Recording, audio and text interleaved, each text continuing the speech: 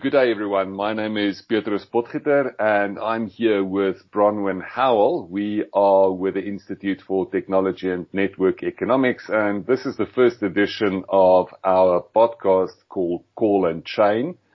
We focus on the telecoms industry, new technologies like blockchain, and we're both researchers working in the area with varied interests. So today we're discussing the coronavirus lockdown.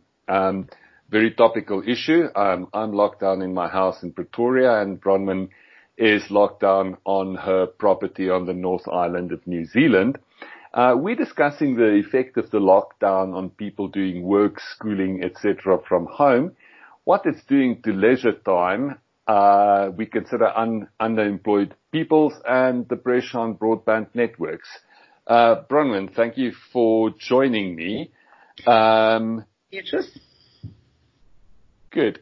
So what is the evidence of increased usage, do you think? Well, it seems to be almost universally around the world. There's been about a 30% increase in the amount of data traffic being put across the telco networks in total.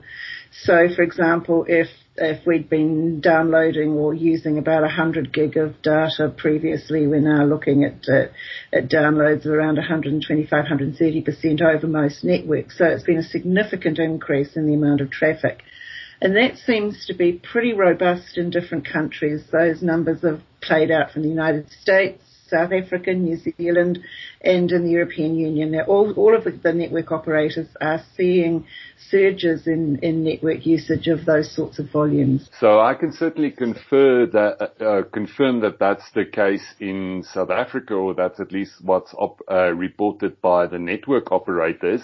I think there's also a shift to other kinds of networks. So people are working from home, maybe they're using a mobile connection like I am doing now, and also with regard to the shift in time. So The Economist has placed a graph on its website showing which areas in London and New York have dramatically increased and decreased network traffic, and it's absolutely stunning to see the drop taking place in Manhattan, especially, of course, lower Manhattan.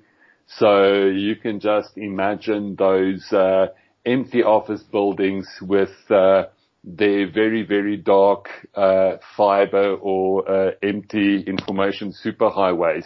What are your thoughts, Bronwyn, on which apps are causing this increase in traffic? What do we know about that? Well, I think what we've seen is there's been business traffic which has moved its location. So if people have been working, say, in Manhattan originally, but now they're working from somewhere out up the Hudson or somewhere, then of course they'll have moved a lot of that traffic to a different location. So, for example, they might have been using their work applications in the city with very, very fast and high specified fibre networks, but maybe they've moved some of that work-related transactions up into the cloud to perhaps more remote locations that are perhaps more on the periphery of where the network deployment might have been. So you might have moved from a fast fibre connection to maybe on a DSL or a wireless connection, and that means that we've moved high volume or very time critical applications in the business context have shifted location. So that might have put some stresses on the types of connectivity that are available in residential areas as opposed to the city. But of course, the other thing we have is that not everyone is actually working. A lot of people now are unable to actually carry out their routine activities. For example, my hairdresser would love to be working in her hair salon, but unfortunately she can't. She's stuck at home with only her daughters to do their hair. So of course she's spending a lot more time from home on applications that she would never have used in a work environment. And she has her teenage daughters with her as well. So whereas her work-related activity is not possible, she's now spending a lot of time on games and streamed videos, Netflix, YouTube, and of course teenagers who have a lot more time on their hands now are also using a lot more of these gaming applications. And I think it's interesting that of some data that has been seen of the most highly used applications from the heaviest data users in this period are users who are using things like games. And the games have escalated. The heaviest users are using games and video streaming. So that additional usage that comes simply from people having more time on their hands has led to the change in the sorts of things or increases in those sorts of applications. And that's been borne out by data from the operators that they indicate that's the things that the data is being used for. So I can confirm this from what we've heard from the South African mobile operators that gaming has been one of the uses really driving network traffic at the moment. And I attended a webinar yesterday with Ali Noam of CT Institute at Columbia University in New York, and several participants confirmed that that was the case. And it's actually quite interesting because we have both looked earlier at betting on computer gaming, and people actually expect that this is going to be a growth industry in the coming months as normal sports disappears from our lives, at least in the live version. I also have the idea that the patterns of traffic might have really changed, at least in some areas. So whereas you would typically have had peak residential usage on a Sunday evening, very one way, so completely asymmetric, people were generally watching Netflix.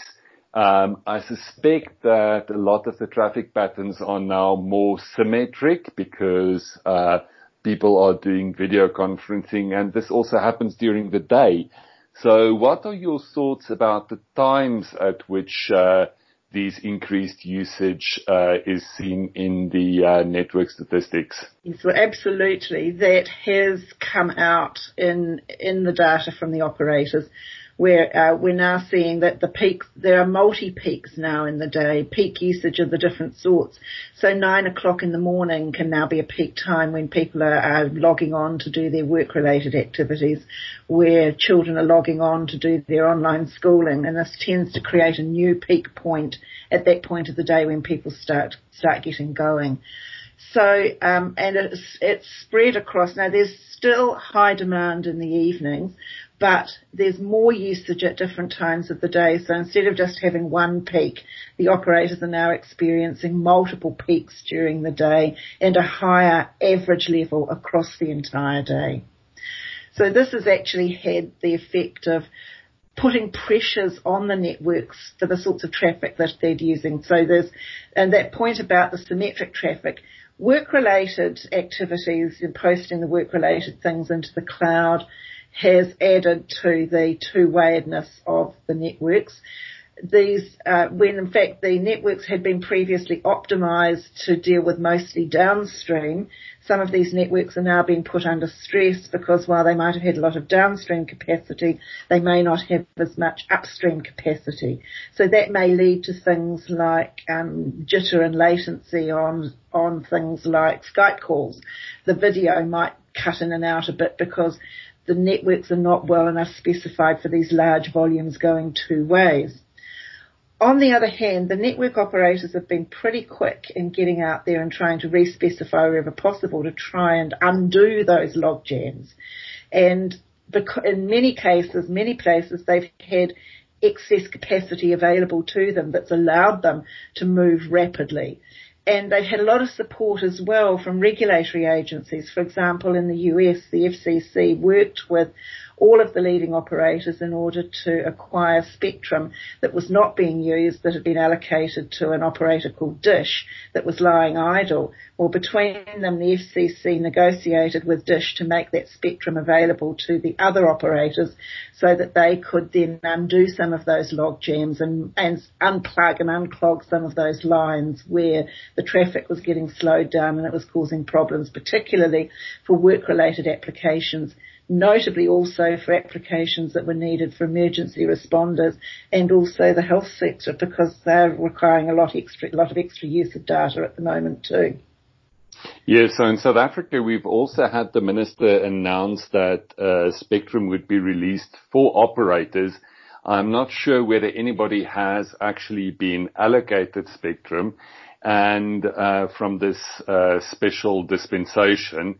And of course, we have the special problem that spectrum is not tradable. So it's in fact not a problem that can be solved simply by buying spectrum from somebody or leasing spectrum from somebody who's not using it. It's quite a bit more complicated than that. And that's the challenge that the regulatory agencies have now, to be part of the solution rather than being part of the enforcement in these times, and to encourage sharing wherever it is possible like that. And sometimes this might mean that it pushes the limits of competition law to the margins, because we are looking at firms that would normally be competitors being required to collaborate to improve the service to end consumers. But in a crisis, then all hands must go to the pump to get the networks working. Absolutely. So Bronwyn, what problems are occurring for end users, do you think? Well, when there's congestion in the network, users will possibly experience some loss of their pictures or their videos, or seizing of the transmissions. These are the things that we call jitter or latency. It's what you might experience with a Skype call, where the picture seizes, or where the voice of the person talking with you goes through strange mutations, slows down, stops, gets stuttery or interrupted in those sort of fashions. That's happening simply because there's so much traffic trying to get through at the same time that it just physically can't, or there's a disconnection between the timing of when messages line up to be put back together to be transmitted out in the page loads.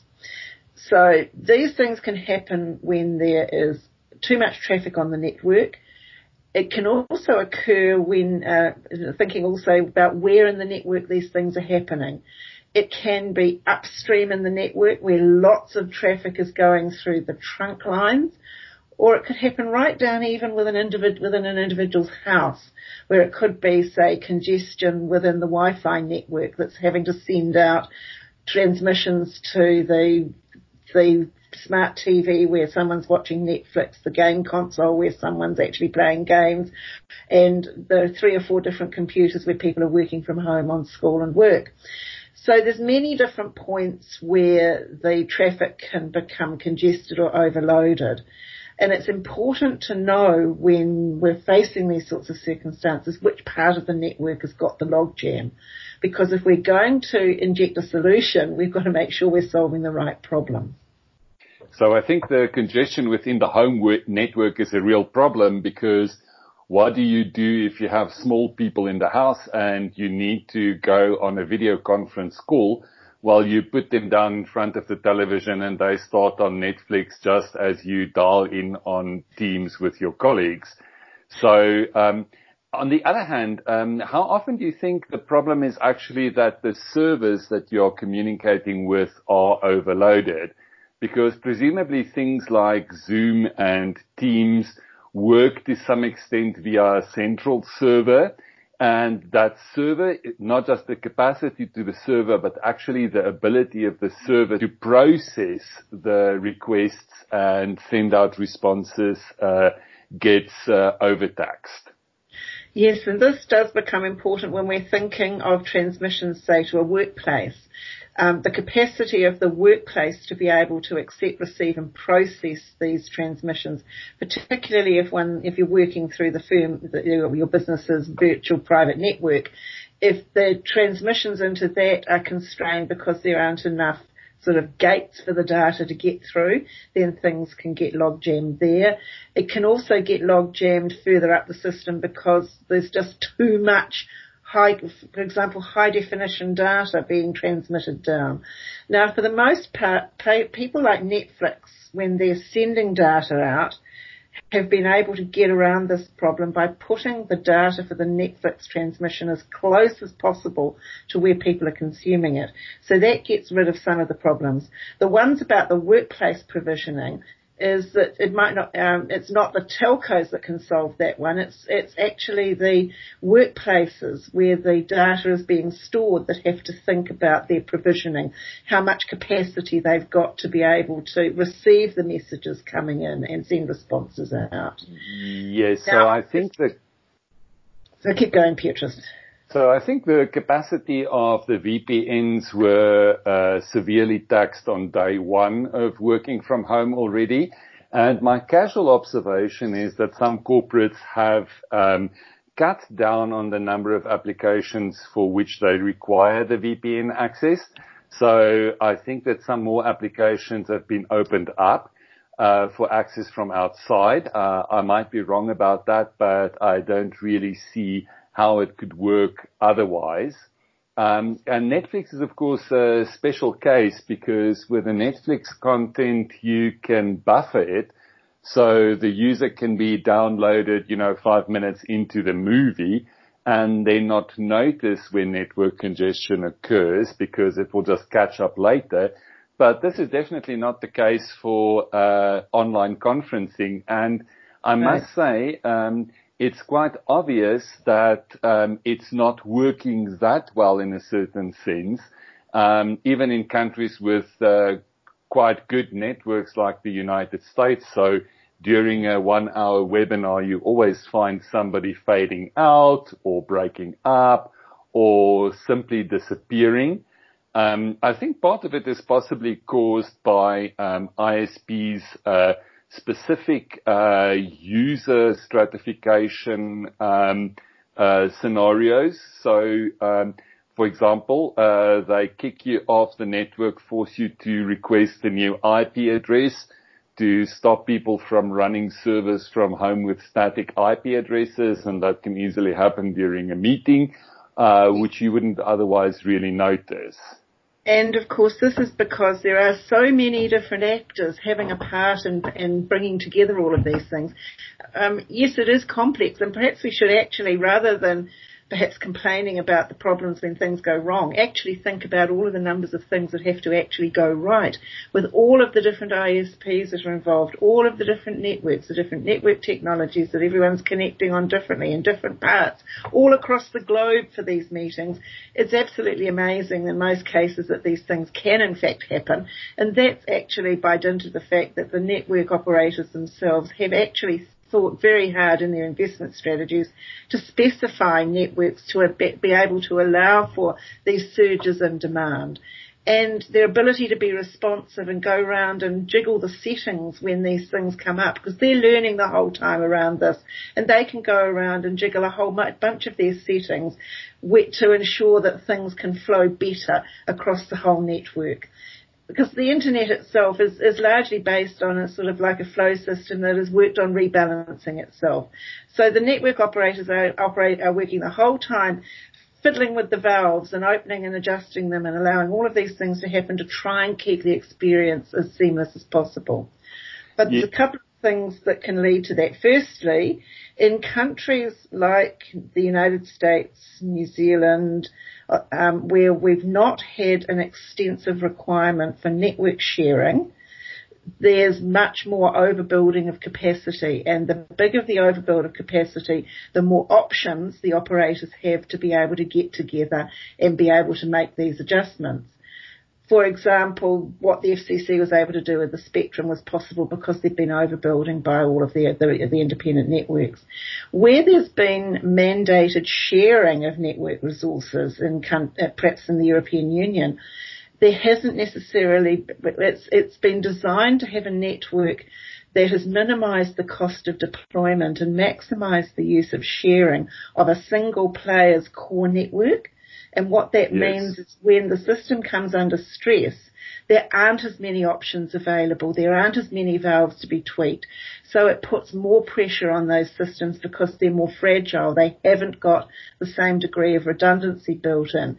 Now, the US telcos have over the past 10 years have invested about 2.5 times per line the amount that the network operators in Europe have. On the one hand, this has led to perhaps some arguably higher prices in the US, but the benefit is that they've got all of these other options available to them to be able to recalibrate the system. In Europe, on the other hand, they haven't had the options, and they've tried to respond to that with regulated solutions like requiring Netflix to down-specify its high definition to standard definition to be able to reduce the amount of traffic. So they've had to take a different approach there by constraining the data to help get the things running a lot more smoothly, simply because they just don't have the investment opportunities. And that's come about because of the legacy of mandated network sharing from the get-go. Yes, certainly. And I think it's good to keep in mind also that historically the internet has been run as a patchwork of networks where there's voluntary interchange of traffic between commercial parties. And this has actually worked quite well. And there's still a huge amount of that going on in the background. And I think it's a tribute to the success and extent of the industry that this crisis has actually not caused much worse problems. The problems have so far been relatively minor, I would say. Yes, and what's happened is we've learned so much as we've gone through this time when they've now learned so much about where the different patterns are. They've been able to accommodate. It has meant that, for example, firms have had to change their own settings for their own local networks. For example, I know the network engineers have been working rapidly in places via reprovisioning the networks available for health authorities because they are now facing unprecedented or unexpected demands on the pattern of traffic that has required adjustments. But it's been possible to get in and do this rapidly where you've got the spare capacity in the first place. And that's about ensuring that the networks have been designed with this resilience in them from the get-go. And the telco systems have been pretty good at ensuring that's been the case. So if we think a little bit about where congestion is occurring and what apps are causing it, I have two things that I remember quite well. A friend of mine used to work in desktop support, and he told me that if people called in from corporate networks to complain about the internet being slow, 80% of the time the problem was caused by Dropbox taking up a huge amount of the bandwidth by local syncing. I remember also many, many years ago, possibly 15 or more, Skype was practically a banned application on many company networks because the Skype application actually does the kind of peer-to-peer routing, or used to do that.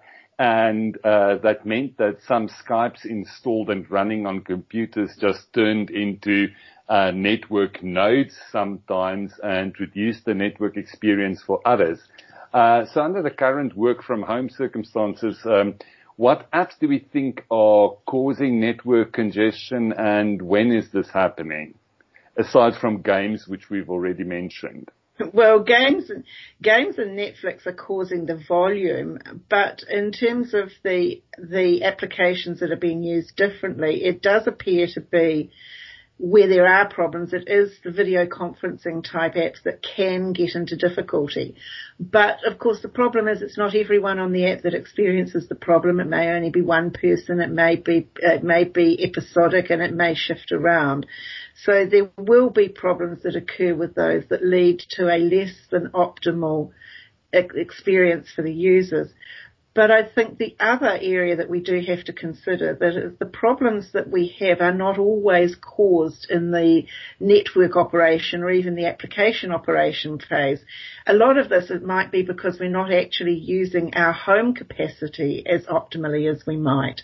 And that's particularly where the big logjam is coming potentially in households in the Wi-Fi network.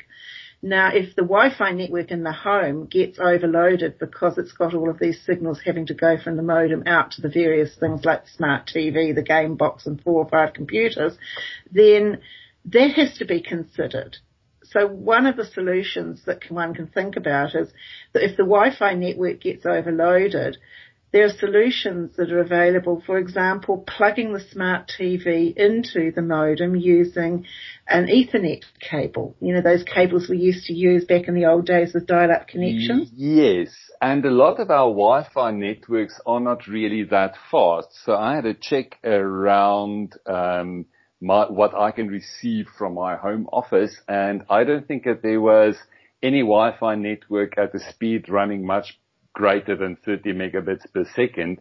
And if you look at the bandwidth required for things like Chromecasting, where you take an Android device and send a picture or a movie to a TV screen, or Apple TV type applications, you can also take an iPad and turn in fact the television into a second screen.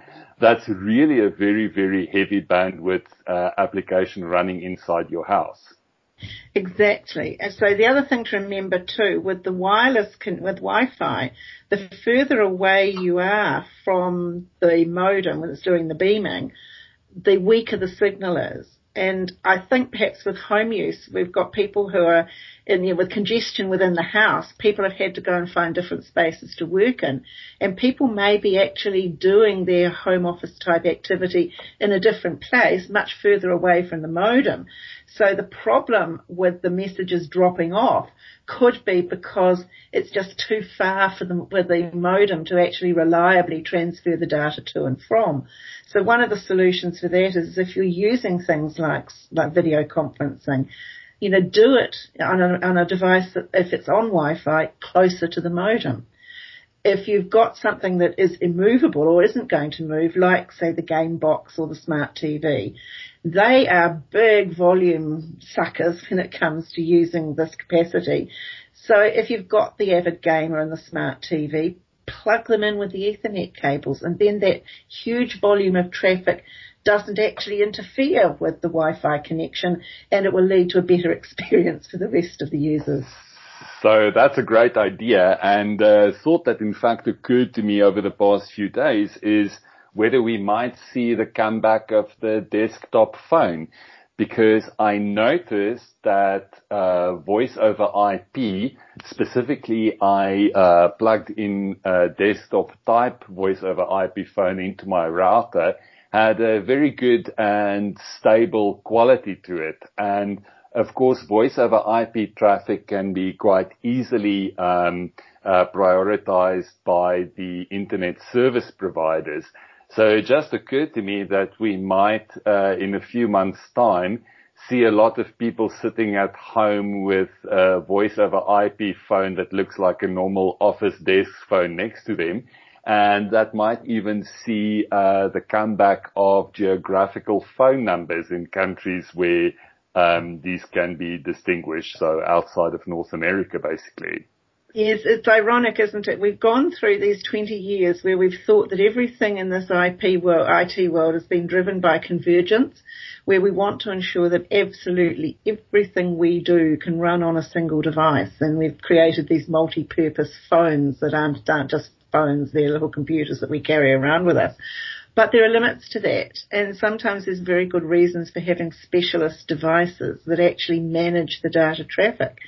And this is another argument, for example, where, smart set-top boxes, which are in fact could potentially easily able to be plugged directly into the modem, and which then manage the access to a whole bunch of different online entertainment applications, may well actually end up being a better way of managing that capacity in the home. So it's actually ironic as well, as you mentioned earlier, that we understand why cable signal is able to provide more capacity coming into the house, that we then completely forget about that and go wireless in the house, and turn what used to be a kind of very not very much shared utility into something that's shared by a lot of people.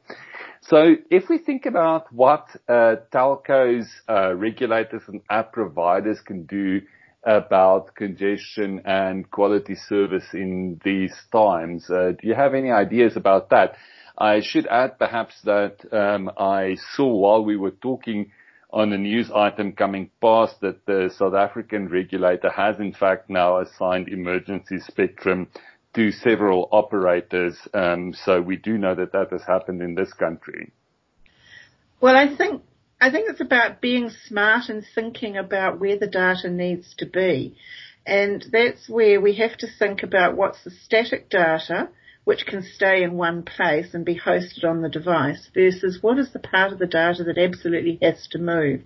Now, I think in a world of spectrum abundance or comparative spectrum abundance or capacity, we've assumed that we can move everything up and down the line. So I think we're probably going to go to a system now, and this is also perhaps going to be a challenge within a 5G type environment where we have to think a lot more about how much of the processing capacity we want to have locally to manage that versus how much we want to have centrally, so that we can ensure that the data that moves is only the data that needs to move.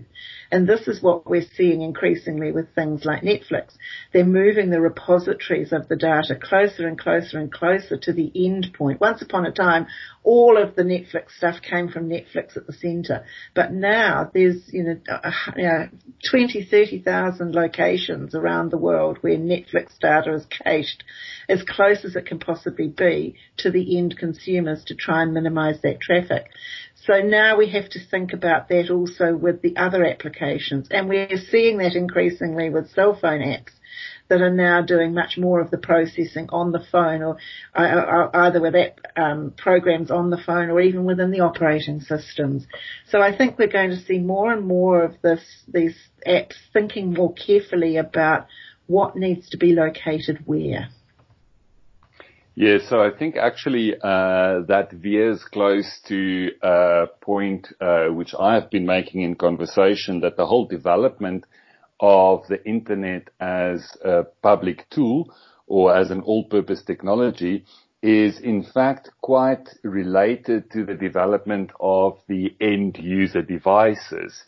So it's not that the concept of a universal computer network is that novel. It's just that having devices that can do things on it that are useful or nice for people has happened relatively recently. So over the past 20 or 30 years, it was not the case 50 years ago. So 50 years ago, you had a complete internet built out over the planet. There wouldn't be much to do with it because there's a very limited range of devices that you would have been able to connect to it. So in fact, not just the network, but also the device that's at the end of it.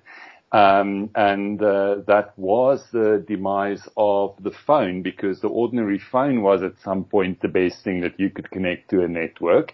And as time passed and devices developed and became more amusing and more useful, we were just able to connect new things to a network, and this just happened to have required a different kind of network than the old telephone landline network, which after all was quite an extensive network and was able to connect people from all over the world quite instantly. Yes, and I think the other thing we have to think about is it's not just one network. If we think of the average household now, the number of connections and the number of connections and data connections that come into the average household now, it's not the old system where there was only one telephone line. In fact, what we've got is there may be one fixed line connection that comes in, but there's many mobile connections that come in. Of course, you might not just have your own mobile connections. You might also have access to, particularly in metropolitan areas, a Wi-Fi service that you can use in the household as well. So we're not looking at one single connection that drives everything or one pipe only. We've got multiple pipes and multiple choices. Where we've had convergence, it's been convergence to the single digital standard for the data. But when we branch out from that now, we've had this explosion of applications, which is now diverging because there's so many more different things we can do with it. So I think now we have to start thinking more about each of these, rather than just being a generic thing that uses digital data, it's an application-specific device that does a particular thing, and we have to think about optimizing the way each application uses its data. Does it need to be transferred in real time, or can it be held on site? If you don't need real-time data, then maybe it's more efficient to just do a single upload at night rather than having real-time movement. And if it's small little bits of data, it might not matter. But if you don't need it in real time, why send it in real time, particularly at times that might be congested? Now, we've got quite used to electricity connections, which can be metered by time of day when the traffic, where the network has got spare capacity because they've generated the electricity and it's got to be used. So in order to keep the system operating, then there are times that it's more efficient to be able to generate more use. So say hot water at night being heated at reduced rates to encourage people to move and shift their traffic to different times. So I think there's all of these different options now that become possible because we now think more carefully about the data we're using, not just the fact that it's ephemeral stuff that can work on some sort of into the ether. Yes, so I think we've already seen new apps appearing. So something that's growing quite rapidly in popularity is called Marco Polo, like the Explorer. So Marco Polo is just an app on which people leave video messages for each other. So instead of the sometimes ubiquitous WhatsApp voice note, which is recorded and then delivered to the recipient's device, one leaves a video message. And in these times of much reduced social contact, that's proven to be quite popular. Yes, and I think one of the things that perhaps, the social changes that come as we begin to work differently challenges some of the assumptions we've had. For a long time we've thought that email has to be there and is an always-on application. But we now realize over time that email as an always-on application isn't necessarily very helpful, that actually sometimes you can be more productive by turning email off. And, we're seeing these new applications like Teams coming and exploding out as we work remotely. And we're now seeing that we're connected all the time through Teams. But again, we have to think now not just about what the way the application is able to transmit its work, but also how we as humans work with the applications, because that can change the way that we use the capacity we have available. And I think this is a fascinating time with people working differently because we're all learning so much about how the networks work, but also how we work with the applications. Certainly, and there's also a lot of incentive and cost factors involved. So, if somebody can disturb you instantly by sending a Teams a Teams message, it's not the same as you sitting in an office in the same building and the person actually having to get up, walk over to your desk, possibly find you not there, and then find the time wasted and then walk back. So the cost of a quick drop in at the office has changed, and I do agree that we'll have to get used to that. So Bronwyn, I think in closing, do you have two ideas for how end users might be able to make their life better while working, playing, schooling, learning, and doing everything from home at the moment? Well, the two big takeouts for that, what users can do is, if you are working remotely from your device and you seem to be having things dropping off, check, maybe you could get a Wi-Fi extender to make your Wi-Fi network beam wider so you can then go to the end of the garden to work if you really do need to get away from the people in the house. And the other one is, think about where you position, basically position the modem and the hungry devices and get them off Wi-Fi wherever possible, because Wi-Fi is probably the single biggest household constraint. Yes, and because Wi-Fi shares unlicensed spectrum, that will also have an impact on your neighbors, I understand. So if all of us keep going. So if all of us reduce our Wi-Fi usage, it will make it better not just in your house, but also for your neighbors. So if you are community minded, that's another reason to do it. Absolutely, especially if you're in a more densely populated area. Absolutely correct. So Bronwyn, it's been a good conversation, I think. I'm Petrus Potgieter, and my colleague Bronwyn Howell's been on the line from New Zealand. I'm in South Africa. We've been using Skype to record this, which I hope has worked quite well. And this was the first podcast in Call and Chain, brought to you by the Institute for Technology and Network Economics. Have a great day, everyone.